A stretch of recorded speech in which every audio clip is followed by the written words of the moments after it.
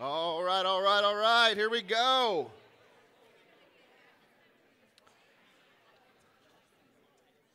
If you have your Bibles, grab them. Matthew chapter 6. So we'll be camping out this morning. Matthew chapter 6, starting in verse 11. The Lord's Prayer, part 2 this morning. I want to address something really quickly at the beginning, because I'm going to have time at the end. So I wanted to talk about this at the beginning really quick. You might notice that as we read the Lord's Prayer, as we talk about it, there's going to be a part that most all of you probably know and are familiar with that we're not going to cover. And it is the part at the end that says, "For thine is the kingdom and the power and the glory forever and ever. Amen." And the reason we're not going to cover it is because it's not in the Bible. It is in the King James Version. You might ask the question, why is that in the King James Version but not in modern translations? Well, the King James Version was translated off 4 different manuscripts or copies, and we now know that those copies that they based it off of were not very old ones, and so at least one of those had this ending to the Lord's Prayer in it. It was probably inserted because the Lord's Prayer kind of ends abruptly. And so it was probably added later to kind of give a benediction or serve as a better ending to the prayer. But it is not in the earliest manuscripts. And now we have, we translate our 6,000 copies, and it's not in those. And so I'll bring this up to say that there's nothing wrong with that portion of the prayer. When you pray it, you pray that. That is totally fine. But we're not going to preach on it this morning because it's not actually in the Bible. And our job is to be committed to knowing this book, studying this book, understanding this book, and we're not going to preach on things that aren't in the book. So, hope that makes sense. Last week, we talked about the first part of the Lord's Prayer, and really kind of 4 quick recap things to think about it. This is kind of in the cloud. The first part's kind of up in the clouds, right? That God is this caring Father, and He wants to hear our prayers. But also He is a Father who is transcendent, meaning He's big and holy, and when we approach Him, we must approach Him with humility. Also, we talk about hallowed be your name, this idea that God's reputation is at stake, and we need to be praying that God's reputation and His fame would go forth, and that people would know who He is and know what He is about by the way we live. And we pray that God's kingdom would come. We're praying that history would come to a close, and that all God's people would do His will, that people would do His will, and that we would submit to His will and not our own. Now we look at the second half of the prayer, and so look at your Bibles, Matthew chapter 6. Starting in verse 11, Matthew writes, under the inspiration of the Holy Spirit, and he pens these words, "Give us this day our daily bread, and forgive us our debts, as we also have forgiven our debtors. And lead us not into temptation, but deliver us from evil." This is the word of the Lord. Y'all remember Alltel? Alltel was this phone carrier service that got bought by one of the bigger guys. And my first cell phone when I was 16 years old only had like a little green screen on it. It was from Alltel. And my whole family got Alltel. That's who we were on. And my dad had this problem where he went to get an upgrade for a phone, and they denied him his upgrade or something like that. And so he had this old phone, he couldn't get a new one. And so he went to the manager and talked to the manager and said, "Hey, I need to be able to get my upgrade." And he's like, "Yeah, I'm kind of locked out of the system. I can't really do anything to help for you." If you know my dad, and this would make sense to you, he said, "Well, I need to talk to your boss." And so he's like, "Well, I am the boss." He said, "Oh, you're the CEO of the company. Congratulations." And he's like, "Well, no." He's like, "Oh, so you do have a boss. Okay, I need to talk to him." And so, "Well, that's the regional manager. Great, give me his number." And so my dad talks to the regional manager. "Hey, I've got this problem. I need to upgrade my phone. They're not letting me upgrade my phone. It's been 2 years. I'm supposed to get a free one." And they're like, "Sorry, sir, I can't do anything for you." He's like, "That's okay. That's fine. I need to talk to your boss." He said, "Well, sir, I am the boss." He's like, "Really? You're the CEO?" He's like, "Well, no." He's like, "Okay, you got a boss. Who's that?" He's like, "Well, that's so-and-so." He's like, "Well, I need his number." Somehow, my dad worked his way all the way up the chain until he got to the CEO of Alltel. And he talks to he gets to his desk, his secretary's desk, and talks to her, and she passes the message on, and he responds by saying, I do not know how you got to me before this problem could be solved. There was a million, 100 people before you should have solved your problem. This level of problem does not rise to the level of my office or my desk or my position. I'm sorry this happened. God never treats us like some bosses do.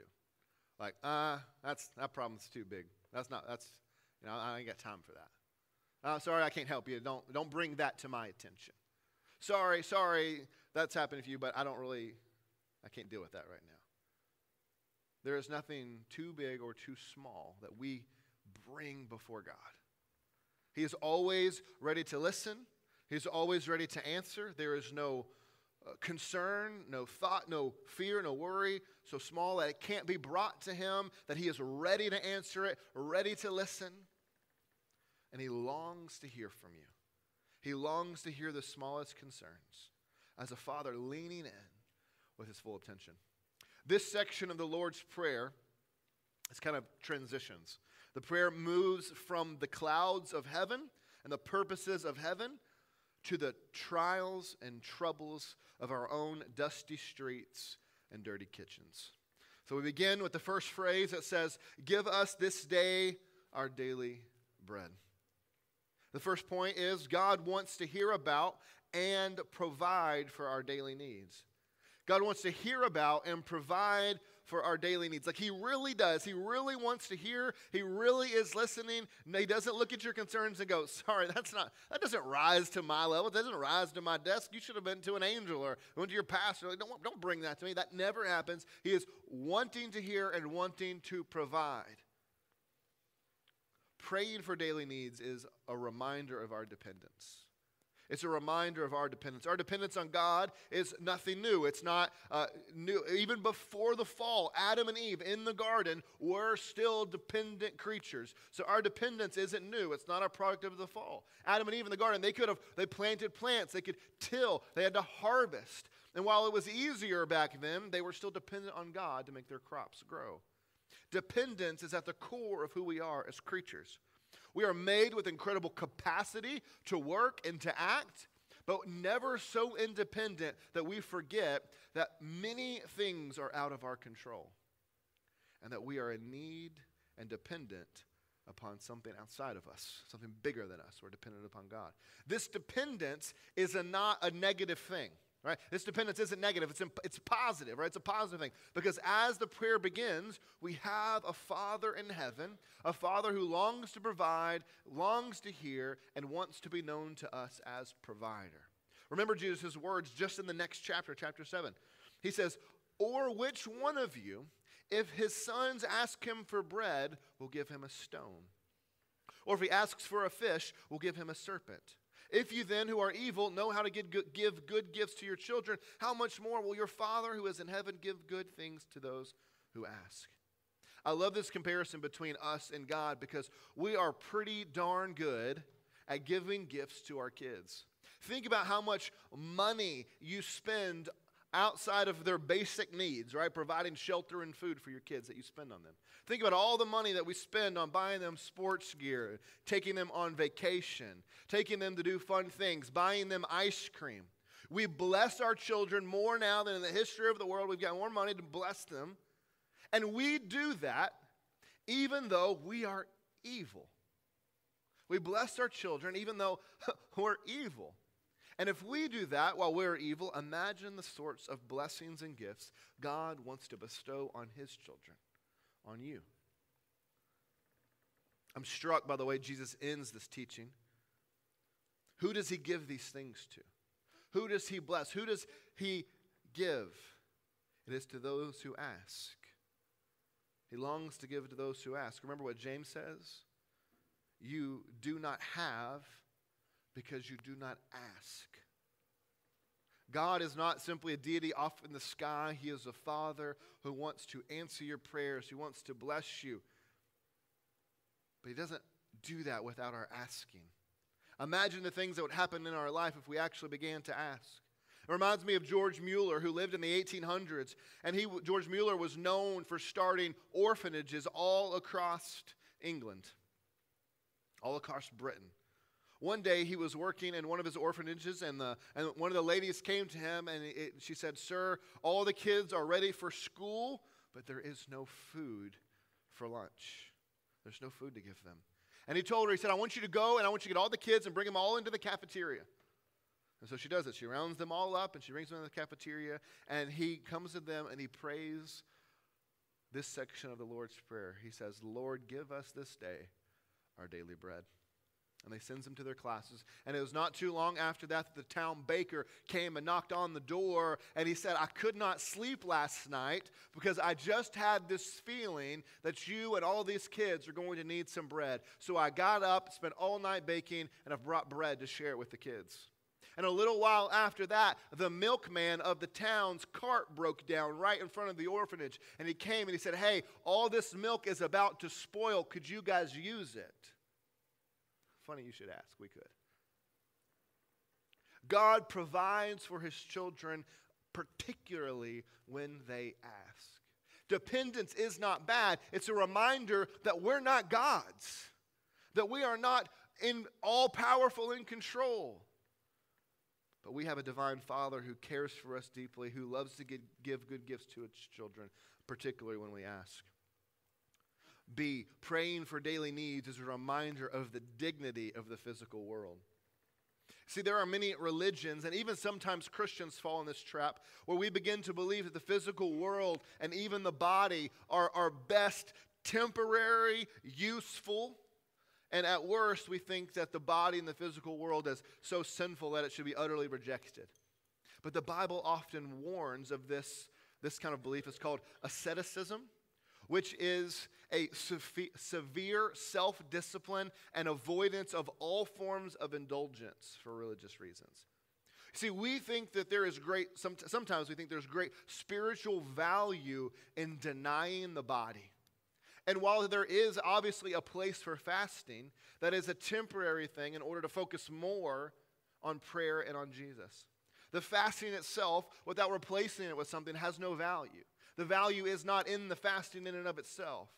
Denying yourself good things does not make one more spiritual or one more holy. Rejection of the physical things doesn't make you holy. Many of us, without realizing it, have treated spiritual things like they are all that matter in the world.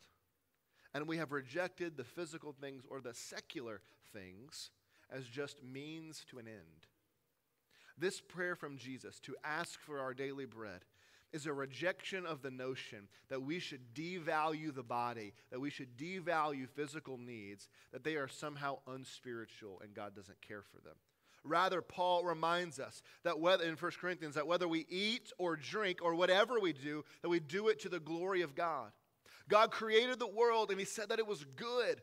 And so food and physical pleasures rightly received, that part's important, food and physical pleasures rightly received functions as a reminder of the greatness of God, the kindness of God to give gifts and to give provision that is good, that we are to enjoy to his glory. When we cut into a medium rare filet mignon, which is the only way it is to be cooked, amen?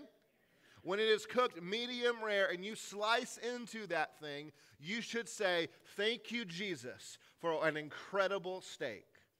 And you should enjoy it and enjoy the pleasures of it. And that enjoying it is worship unto God when you thank the giver of the gift. We should not reject the steak and instead go and eat old moldy bread, thinking that somehow denying ourselves good gifts and having old moldy bread somehow makes us more holy. It does not. It brings God pleasure to give pleasurable gifts, whether food or drink or marriage or football, which starts in 1 week. OH is a close game, but they pulled it out. We must receive these things rightly, use them rightly, and enjoy them to the glory of God. So it is good and right to pray and ask God for provision for our daily needs. It is not wrong. It is not sinful. It is not undignified or unholy to pray and ask God to help you to pay your water bill, to ask him for good gifts, to ask him to put food on your table. It is a delight to his heart. See, physical needs point to a greater spiritual need. Do you remember the Old Testament story where the Israelites, they've escaped Egypt? Remember, they're slaves in Egypt. They escape, they cross the Red Sea, and now they're wandering in the wilderness, and they wander there for 40 years, and they're starving, and God eventually provides manna, or bread from heaven, to feed them.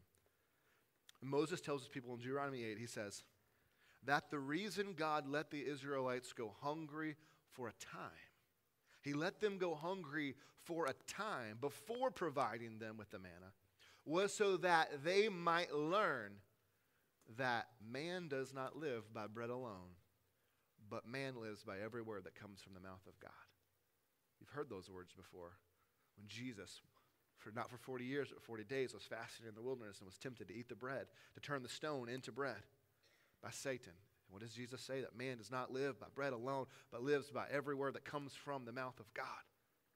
God was teaching the Israelites that our physical needs, the hunger pains of the stomach, are meant to point to a greater need. The hunger pains of our growling stomachs are meant to point to our greater need. Our need for daily sustenance is but a faint echo of our daily need for spiritual sustenance from God. The only way that we will taste the goodness of Jesus' provision is by living according to what comes from the mouth of God. The way we taste God's provision is through living according to what comes from the mouth of God. This is why Jesus referred to himself as the bread of life. He refers to himself as the bread of life. Remember when he scares everybody off and he says, unless you eat my flesh and drink my blood, you can have no part with me? And they're like, yeah, that's okay, Jesus. See you later, weirdo. He calls himself the bread of life, the true manna sent from heaven, because he is God's ultimate provision for our spiritual lives. So every day as we pray and ask God to provide for our daily needs, and as we see God provide for those daily needs, our daily bread, it is to remind us that our daily need is far greater than simply bread on our table. We need bread from heaven.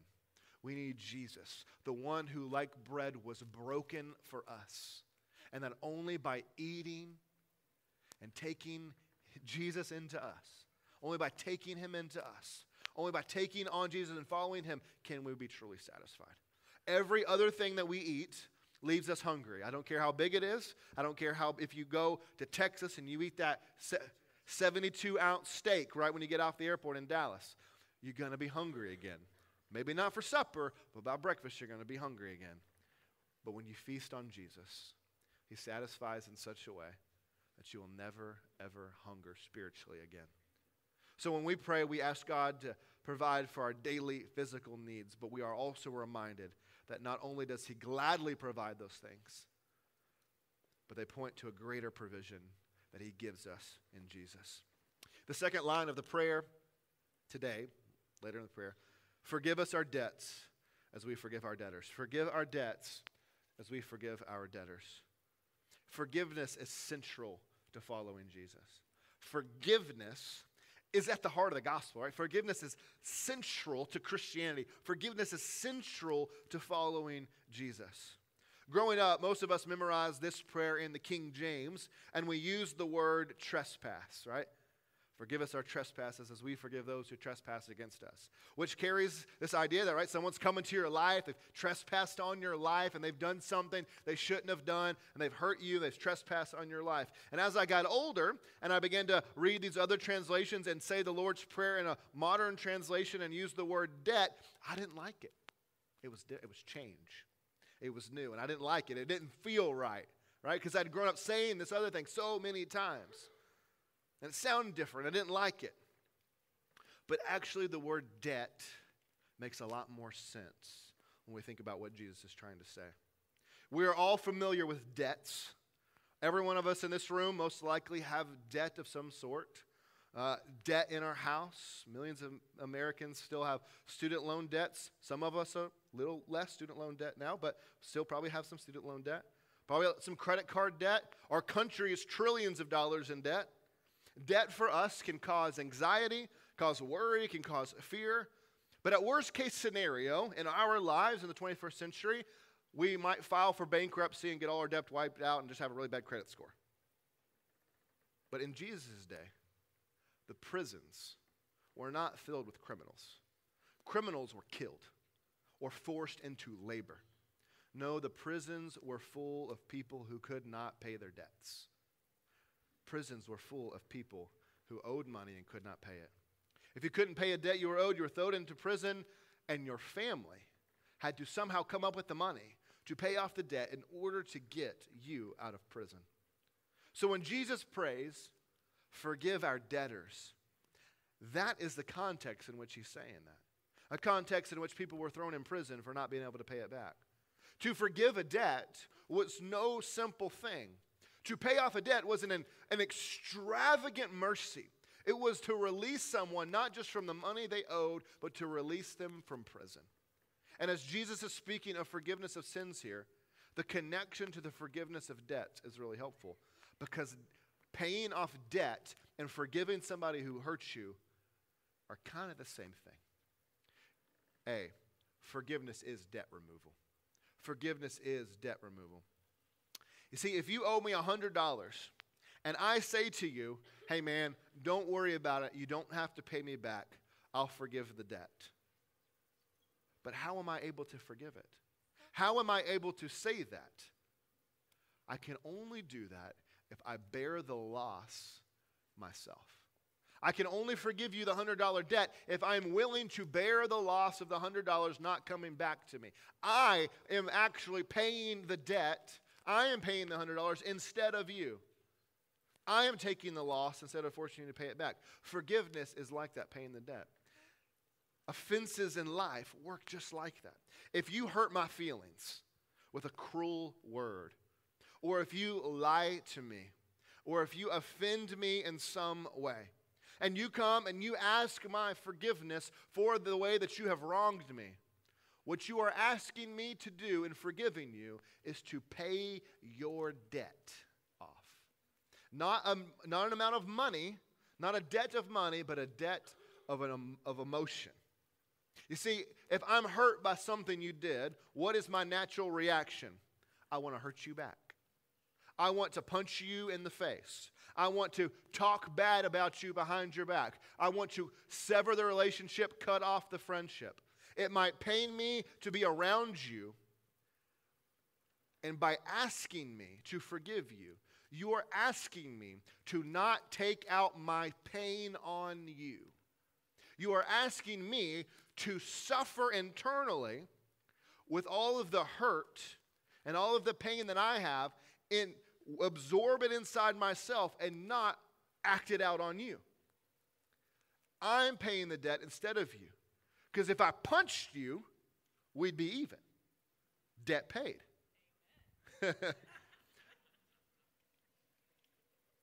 If I went and talked behind your back, if I went and ruined your reputation, if I went and gossiped about you, we might be even.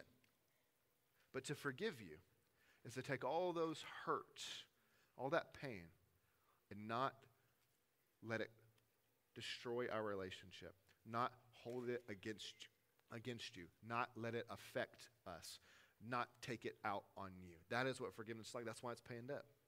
And that is exactly what God has done when he forgives us. For God, in order to forgive us, he had to pay the debt. See, when we sin against God, it offends God. It doesn't just break his laws. It grieves his heart. It offends him. And in order for God to forgive us, he has to take the full weight of his anger, the full weight of his hurt, the full weight of his betrayal, and instead of pouring out that anger on you, he has to absorb it in himself. And so when Jesus dies on the cross, that is exactly what God is doing. God is not mad at you, and so he goes and he kicks his dog. That's not what's happening. God is angry at you, and instead of taking out his anger on you, he takes it out on himself. And Jesus is crucified, absorbing the anger and wrath and hurt of God. God pays the debt himself in the body of Jesus by absorbing it. Forgiveness means that you pay the emotional, spiritual, physical debt instead of taking it out on the offender. Forgiveness is always debt payment. B, forgiving others flows out of our own forgiveness. In this prayer, Jesus prays, forgive our debts as we forgive our debtors. And notice it does not say because we. Because if it said because we, that would mean that our forgiveness from God was something we earned by forgiving other people. That as I forgave other people, then God would forgive me. But it's just the opposite. How is it that I am able to forgive those people in my life who hurt me? How is it that I'm able to take the betrayal and those things that hurt me emotionally? How is it that I'm able to muster up the gumption to get over this thing, to pay the debts of anger that I have towards you, the hurt that I have towards you? How can I do it? The only way I can do it is to the extent we understand how much we have first offended God and how much debt He has forgiven us for. When we forget about how God has paid our debts, it makes us jaded, mean, unforgiving people. But when we are in awe of the price God paid to forgive us, of the debt He paid to forgive us, it changes you. It can't not change you. That's a double negative, sorry. It must change you. And it enables us to look at those people who have hurt us. And it's a real hurt, right? It's true hurt. And we're able to look through that pain and look through that hurt and forgive them and bear the weight of the hurt ourselves and not on them. Jesus made this point in the parable of the unforgiving servant. You might remember this, where Jesus tells a story about this guy who is called before this ruler. And this guy says, hey man, it's time to pay up. Your debt is due. And the debt was like, in modern days, like trillions of dollars. This massive debt that this guy had no hope of ever paying back. And he falls to his knees and he pleads with the guy. And the guy says, you know what? I'm not going to throw you in prison. I'm going to forgive the debt. You're free to go. And the man rejoices and he's like, thank you so much. And he goes and he walks out. And the first person he runs into is one of his buddies who he lent $10 to. And he says, hey man, I need my $10. And he's like, hey man, can I get you back next week? I don't have it right now. He's like, nope, you're going to jail. And he sends him to debtor's prison. And the ruler hears about that and he calls him back before him. He's like, dude, what's up? I just forgave you like $1 trillion. And you couldn't in turn go back and forgive your buddy $10? What gives? He says, no, it ain't working like that. Now you're going to jail and you're going to pay off the debt.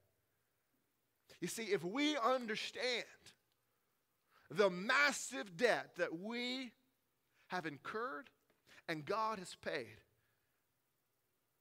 then in turn it will change us. If we understand what's happened, it will change us. So that when we have these smaller infractions against us, and by small, I mean small in comparison to the way we've offended God, we'll see those in our life. People will hurt us. They'll wrong us. They'll say a quick word that, man, just breaks our heart, just hurts us, worms its way in there. And we'll be able to quickly and easily forgive because we know that we're just as capable and do just as much and hurt people and have hurt God. And man, we've been forgiven again and again and again and again. And that changes us to be able to turn around and forgive other people. One of the ways we can know that we ourselves have experienced God's forgiveness, one of the evidences that we can know we've experienced forgiveness from God is seen in how we are able to forgive others. Because someone who has been forgiven much is quick to forgive. It is simply impossible. It is impossible to experience the richness of God's grace and forgiveness and remain a stubborn, obstinate, cold-hearted, unforgiving person. If that is how you are, you've not experienced the riches of mercy of God in Christ. So what does praying like this do for us? What does praying this prayer, God, forgive me of my debts as I forgive others of theirs, this prayer keeps us rooted in the gospel. It is easy for us to drift toward legalism and remain mad at somebody who hurt us. It is so natural for us. We all do this. We drift to legalism, out away from grace, and remain mad and bitter at people who hurt us. Like, it's really easy for us to hold grudges. It's really easy to hold on to that offense. We don't want to let it go, and we begin to define ourselves and let it rule our lives. And we hold this grudge and we grow bitter. It's really easy to be upset at someone and to allow some past hurt to affect a relationship or a friendship going forward. You can feel the tension in the relationship and you don't let it go. It's really easy for us to do that. Because some of my deepest friendships in my life are not those where we've never hurt each other's feelings, never offended one another. My deepest friendships are those where we both have time and time again hurt one another, said something too quickly, said something brashly, did something to offend them, but we were both very quick and very eager to forgive and wipe the slate clean and pay the debt. That has caused relationships in my life to be incredibly deep and intimate. But the opposite is true. Those relationships in my life where whether it's me or them who hold on to something and can't get past it. And every time you talk to them, it's kind of lingering there. And you never feel like if you're really okay. Those relationships never grow to that deep, awesome place because you never get past the debt. If you want those kinds of relationships with people, be lavish with forgiveness. And make it clear to them, hey man, I'm going to own that. I'm going to bear that in myself until it's gone and we're good. We must be a people who pray this prayer so that we can do that. We've got to be a people who pray every day, God, forgive me and help me forgive others like you forgive me. We need to pray this to be reminded of who we are, that we are a people who owed a great debt and it's been paid off. And it roots us in grace when we pray that every day. It roots us in grace, roots us in God's love. There are some of you in this room right now. Without a doubt, there are some of you in this room right now, and you are harboring some unforgiveness, some bitterness in your heart against a brother or sister in Christ right now. Or you may be some of you in this room right now, and you've told that person everything's okay. You've told that person. I mean, how often do we do that? Yeah, it's fine, don't worry about it. But really, we're still kind of worrying about it. Yeah, don't worry about it, not a big deal. You've said that. You said everything's fine, no big deal.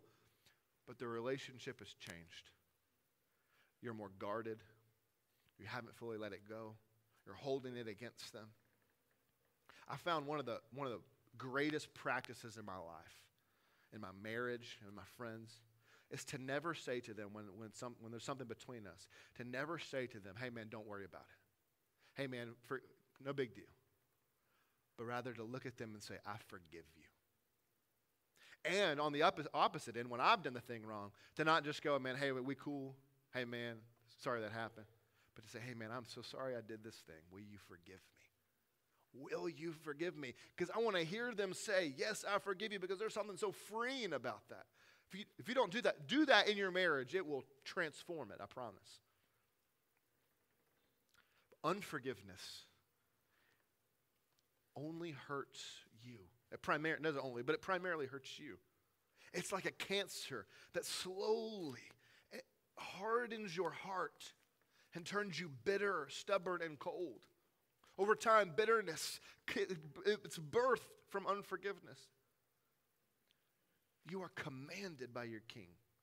You are commanded by the one you say is your king. You are commanded to forgive. Not an option. And so my challenge to you is to start praying this prayer. Father, forgive me of all my sins again today, and help me to forgive those who've wronged me. Pray that. Praying this prayer centers you in the gospel, and it helps us know how much we needed forgiveness, and so it makes us quicker to forgive. So pray that. And then pay the debt you owe. Pay the debt you owe, and keep paying it every day. When you want to forgive someone, keep paying their debt for them every day until the debt is gone and you no longer feel the resentment and anger you're holding on to. Some of you in this room need to go to somebody else in this room after service today and say, I've been holding something and I haven't been able to let it go, but today I'm going to try. I'm going to try to let it go. I'm going to forgive you. I'm going to pay that debt. I'm sorry I've been holding on to that. Sometimes we do that and the other person doesn't even know, right? Like sometimes we hold on to something that the other person thinks we're all good and you're just stewing. Just holding on to it. I ain't hurt anybody but you. Let it go. Let it go. Let it go. That's what happens when you have 5 kids. Sorry. Forgiveness is at the heart of what it means to follow Jesus. The youth have just about lost it. Ryan reined them in, though. All right, finally. Lead us not into temptation, but deliver us from evil. Point 3, prayer is a weapon we use to fight our enemy. Prayer is a weapon we use to fight our enemy. One of the things you might know about me is that I hate wasps. I loathe them.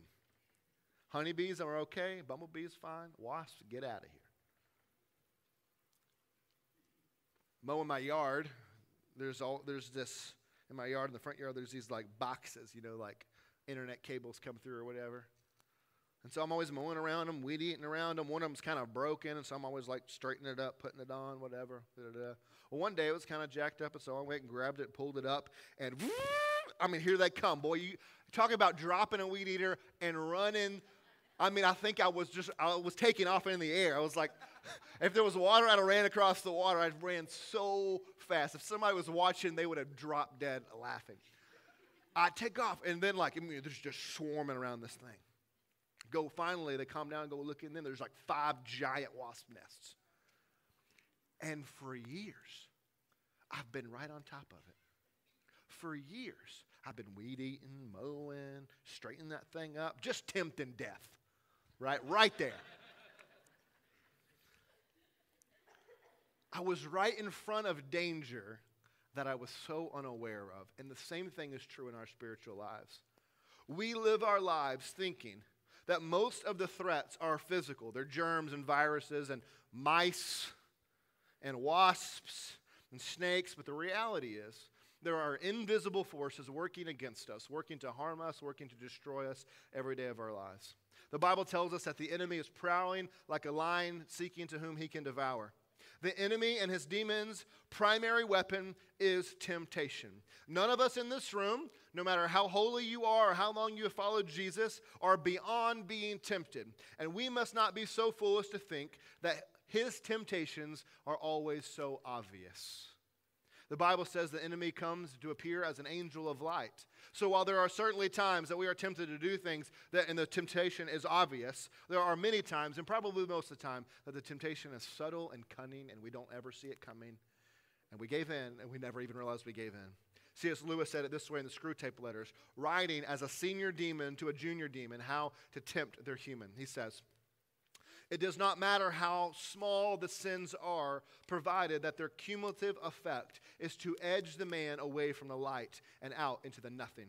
Murder is no better than cards, if cards can do the trick. Indeed, the safest road to hell is the gradual one, the gentle slope, soft underfoot, without sudden turnings, without milestones, without signposts." So whether temptation comes to you in the form of longings for things you know ought not be done, looking at images on your phone you know you shouldn't, gossiping about someone in the name of prayer requests, or refusing forgiveness because you have forgiven them enough already, or whether your temptation is subtle, the slow call and drift away from life in the church, calling you deeper and deeper into a busier and busier life. A life so busy that church becomes the obstacle to your schedule and not the priority of your schedule. Remember how sly the devil is. He convinced Adam and Eve that God didn't want them to eat the fruit because if they ate the fruit, they'd become gods themselves. He convinced them that God was holding out on them. And how might the enemy use your social media feed? How might the enemy use the news you read, the politics you follow, the movies you watch, the influences that you think are just things you take in? How is he affecting the way you believe, the way you act, causing you to do things contrary to what Jesus is calling you to do, all the while you never even realized you were being tempted? Whatever you are tempted in, we must pray this prayer: Father, deliver us from evil. Deliver us from evil. Deliver us because we are not capable in our own strength to resist the temptation and the work of the enemy. And sometimes we're not even able to realize we're being tempted. So deliver us from evil and lead us not into temptation. Because we are fallen, broken creatures with sin natures, our wills are not so strong to resist the works of the enemy. But if we are filled with the Holy Spirit, and if Jesus is on our side, and He is, He gives us the strength to flee, to say no, to recognize when we're being tempted. We don't pray, God, give me a little help here. We pray, God, deliver me and rescue me from this temptation, deliver me from this evil, and He will. One of my favorite stories in the Bible is this little unknown, or not very well known Old Testament story where Elijah and Elisha are traveling, and they're in this little house kind of surrounded by these mountains. And on top of the hill there is this army that has them surrounded. And Elijah is just playing it cool, but Elisha's freaking out. He is wigging out. He's losing his mind. He's like, well, we're going to die. That's it. And Elijah says, Lord, give him sight. And all of a sudden, Elisha sees that behind the army that's coming to take them out is an army of angelic hosts ready to protect them. It's so awesome. When we ask Jesus to deliver us from evil, the devil and his demons are no match for him and his army of angels. If you are stuck in some pattern of sin and you pray and ask God to deliver you from it, if you are stuck in some cycle of pornography and you can't break it, ask God to deliver you and keep asking Him to deliver you while you fight tooth and claw. If you are stuck in a pattern of anxiety and depression and you ask God to deliver you, fight for joy and contentment while you ask for deliverance. Some of you are stuck in a pattern of substance abuse and you haven't even recognized it yet. Ask God to deliver you while you fight for sobriety. If you are stuck in a pattern of being cold and rude and unforgiving and a stubborn curmudgeon, ask God to deliver you while you fight for joy. Sin is not neutral. It is not just something you do. Sin is a parasite that works and worms its way into your life to make you believe you need it, that it is the source of your happiness. All the while, it is eating away and destroying you from the inside out. Sin is not an arbitrary list of rules that God decided to come up with and say, hey, don't do these things. These are my rules. But rather, it is a list of rules that God says, these are the things I know will destroy you, so don't do them. It's like as parents, we say, honey, don't touch the stove. It's hot. I ain't going to listen to your rules. Ouch! Don't stick your finger in the light socket. Well, who are you to come up with these rules? He's not giving us some random list of rules. He's saying, these are the things that hurt you. Don't do them. Whatever sin pattern you are stuck in, and it happens to every one of us. We all get stuck in different patterns of sin. You are not alone. That sin does not have to define you. It does not have to keep its claws in you. You can have victory over it, but you can't do it alone. God must give you the strength. He must deliver you. You need some people to walk with you through that. But that battle begins and ends with prayer. It begins and ends with prayer, praying that God would deliver you and keep you from temptation. So we pray for forgiveness of sin and that God would help us to forgive other people. So we pray asking God to provide for our daily bread, daily needs. We pray to ask God to deliver us from evil. The first part of this model prayer focuses on the purposes of heaven, of God and the world, and how we should align ourselves with that. But this week, we see that prayer doesn't just have to live up in the clouds. It also comes down to our dirty kitchens, and it gets in the messiness of our lives. Your Father wants you to pray so much. The New Testament says to pray without ceasing. Jesus he's always going off in the Gospels, right? He's with the disciples doing something. He's like, all right, I'll be back later. And like 5 hours later, he comes back like, what have you been doing? He's like, well, I've been praying. Jesus is always sneaking off to pray. And if Jesus, who is God, very God, and He is all powerful and all knowing and all wise, if He needs to go pray, how much more do we need to go and pray? When we end a prayer, we say amen. Amen means that we agree. It means we concur. We second the motion.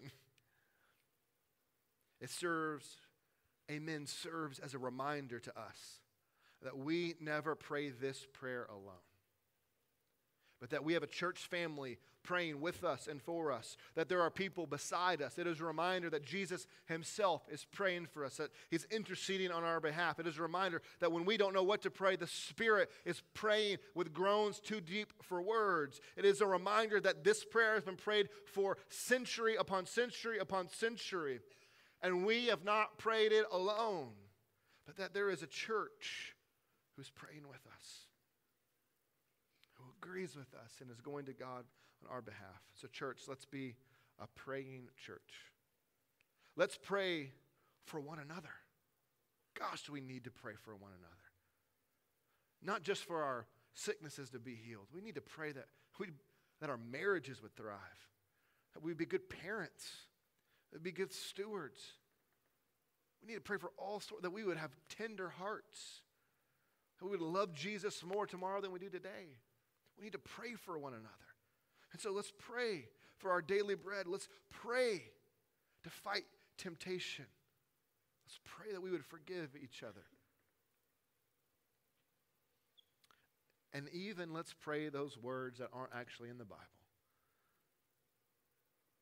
That yours is the kingdom, and yours is the power and the glory forever and ever. Amen. We pray because we know those words are true. For he is all powerful and has all glory, and for his kingdom is forever. And so let's pray like that. And I think if we pray like that, it'll change us in ways we can't imagine. Let's pray. Father in heaven, hallowed be your name. Your kingdom come, your will be done on earth as it is in heaven. Give us this day our daily bread, and forgive us our debts as we forgive our debtors. Lead us not into temptation, but deliver us from evil. For yours is the power and the glory forever and ever. God, these are words that you have used to teach us to pray. God, help us to pray them. Help us to be a church who prays to a Father, not a deity, but a Father who is in heaven. Help us to be a people who pray, that your name and reputation would be made glorious and holy through everyone we reach. May we be a people who pray for forgiveness, for daily bread, for your kingdom to come, for your will to be done, to keep us from evil and temptation. Let us be a people who use this prayer as a model to pray. And God, I pray you would transform our hearts and lives. We said last week, God, that prayer most often changes us. So Lord, help us to be a praying church. Not a church who brags about how much we pray, but a church who goes in secret and prays to our Father who is in secret and is rewarded in secret. Help us to pray for one another. God, as we help us to get the time to get alone, to get by ourselves, and to sit down and to meditate and to pray. And help, God, would you bring other people to our minds who we need to pray for? Would you help us to pray for those people that we're harboring unforgiveness against? God, because we know that it is really hard to be mad at somebody you're praying for. And so, Father, for those in this room who are struggling, letting go of that last little bit of unforgiveness. They've let go of 95% of it, but there's a little bit they just don't want to let go quite yet. Help us to pray for those people we're angry at or hurt by, and to fully forgive them, to pay the debt. God, help us to be a praying people and transform us as we pray. If you're here this morning and you do not know Jesus because your debt has not been paid, but you stand condemned and guilty in your sin, and you owe the debt, and it's a debt you could never afford. If that's you this morning, come talk with me as we pray. I'm going to stand right up here. Let me show you how Jesus has already paid for it and will wipe your slate clean. You say, Brent, I'm not good enough. I got to clean up first. I got to get my life right first. I got to come to church a little bit more often. No, that's a lie. That's a temptation from hell to lead you away from the truth. Jesus is waiting with open arms to take you in right now, and he'll wipe the debt clean. If you're here this morning and you're struggling with a temptation, with a thing you're stuck in, I'd love to pray with you and hug your neck. If you're here this morning and you're struggling forgiving someone, I'd love to pray with you and give you the courage to forgive them all the way. Wherever you're at, wherever you need, stand there, pray, stand, sing. Come, let me pray for you. Sometimes it's helpful to let someone else pray for you. Let me do that. Let me have the honor of doing that for you. God, give us the courage to respond as we need. In Christ's name we pray. All people said. Let's stand and sing together.